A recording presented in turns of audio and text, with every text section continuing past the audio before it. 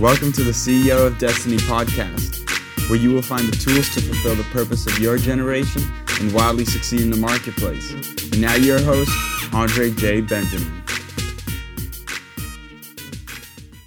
I love how you speak on themes, investor having themes and picking themes in which they invest in. Can you speak to that a little? Yeah, I think themes are really important. I like the idea of sound money as an investment theme. So I would be investing in Bitcoin. I like the idea of autonomous protocols and platforms. So there are a bunch of crypto assets you can buy, like, Ethereum and Solana and some other ones that are about autonomous protocols. There's another one that's interesting called governance tokens. These are different types of assets because they're almost analogous to something like stocks or equity.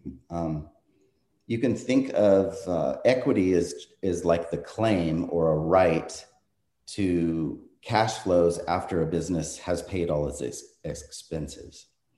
And that's a right. The governance token has a right to, it's a different right, but it's the right to vote on the maintenance and upgrade of that blockchain. And so you really have power, democratic power, to be able to, scope and see how this is going to be upgraded, what features it has, and then ultimately, if it's generating cash flows, how those cash flows might be disseminated. And so, can you give an example of a governance token? Yeah, something like Compound. Compound is it's a platform where you can go and lend and borrow cryptocurrencies. It generates interest rates for borrowers and for lenders. It takes a fee, the software automatically takes a fee for some of that. It also gives out compound tokens for participants as incentives for using the platform. And so people want more and more compound tokens because then they can, vote on the compound blockchain.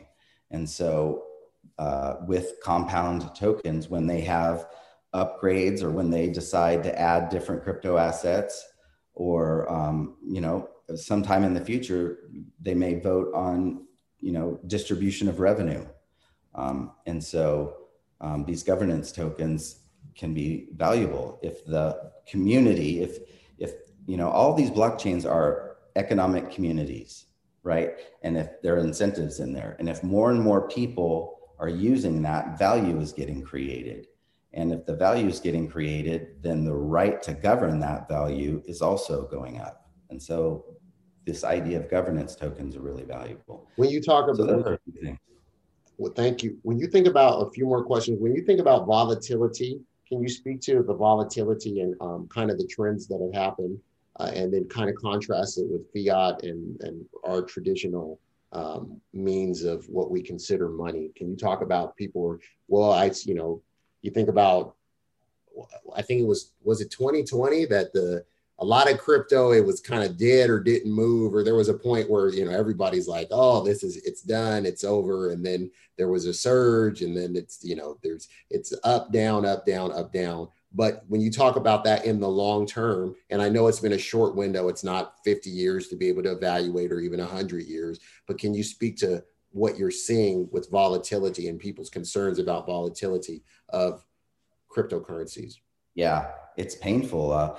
You have to really ultimately think about this as a technology first, and we're just really in the early phases of it. And so when something is limited supply and then when it's reflexive, it's very reflexive. And so what that means is when it goes up a lot. And when it goes down a lot. And so, we hope and theorize that as it becomes bigger market cap, multi-trillions of dollars, the volatility will diminish. And ultimately, when it becomes more and more adopted and used, then the volatility will diminish. But the volatility is hard.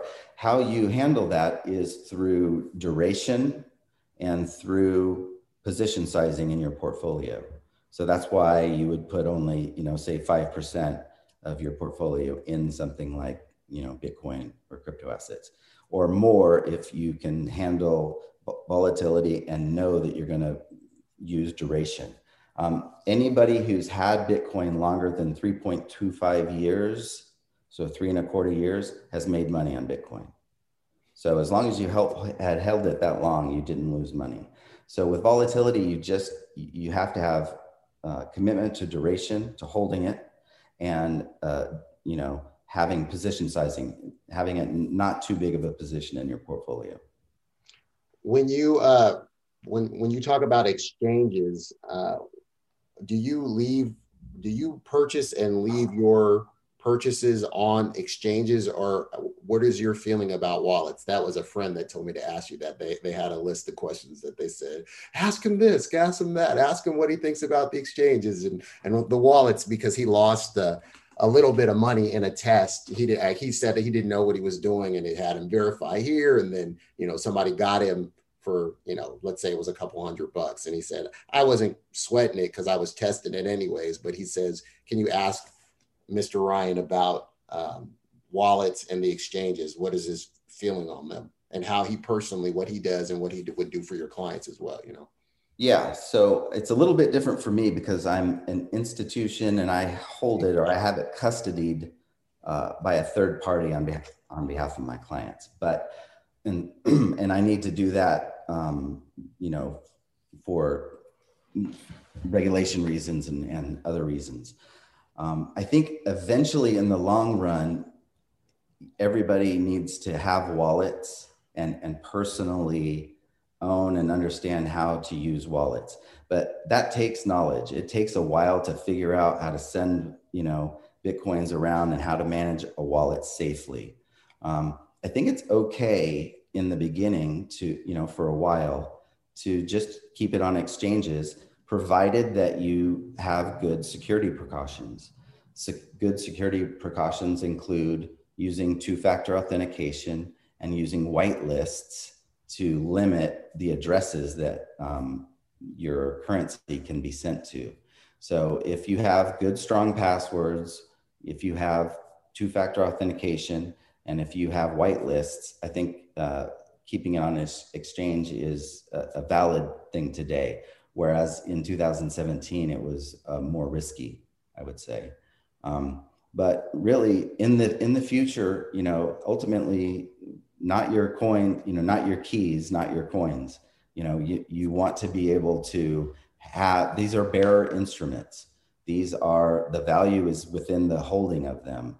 If something goes wrong or goes down, you want to have them in your possession.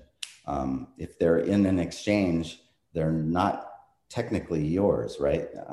And so not your keys, not your coins. Ultimately, you want them in wallets. So years when I did the set it and forget it with the little bit that I put in, and I had used one Binance in, I think it was 2017. And then, some of my peers who had actually been watching their stuff were like, hey, you can't, Binance got shut down or something. And they said, you got to go and get it off of by this date. And, they said, let me come to your house and I'll put it in a wallet for you. And so they did that with a good portion of it. There's some still there, but I didn't understand it because they said that they were explaining to me about wallets and saying that, you want to make sure to have it in your possession versus the exchange was a good introduction for you, but you need to have it in a wallet. So right.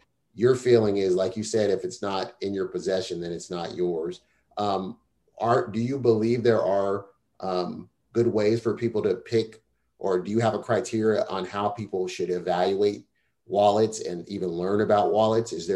Have you found resources and information for people to read up more or study? Because, the learning curve of even picking the right wallet. Yeah, the general standard is that the hardware wallets are better.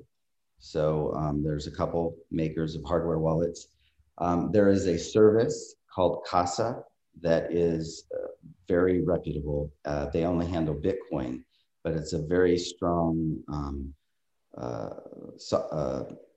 wallet or service of a wallet because it does multi-sig, right? You have to have multiple people sign off. And so that one is a third party, but you do have the wallet. So a hardware wallet like Ledger or a service like Casa, I think are all pretty good. But it takes a little research and figure out which one works best for you. I think it's okay to keep things on exchanges, but you want the ability to be able to put it on the wallet and know that you have it. Yeah, that's important. Thank you for listening to today's episode. Do us a favor. If this was useful in any way for you, please go to iTunes and leave us a review. Reviews will allow others to easily discover the podcast. If you'd like more information and to receive a free download, Rediscover Your Destiny, go to ceoofdestiny.com. Thanks again, and tune in next time.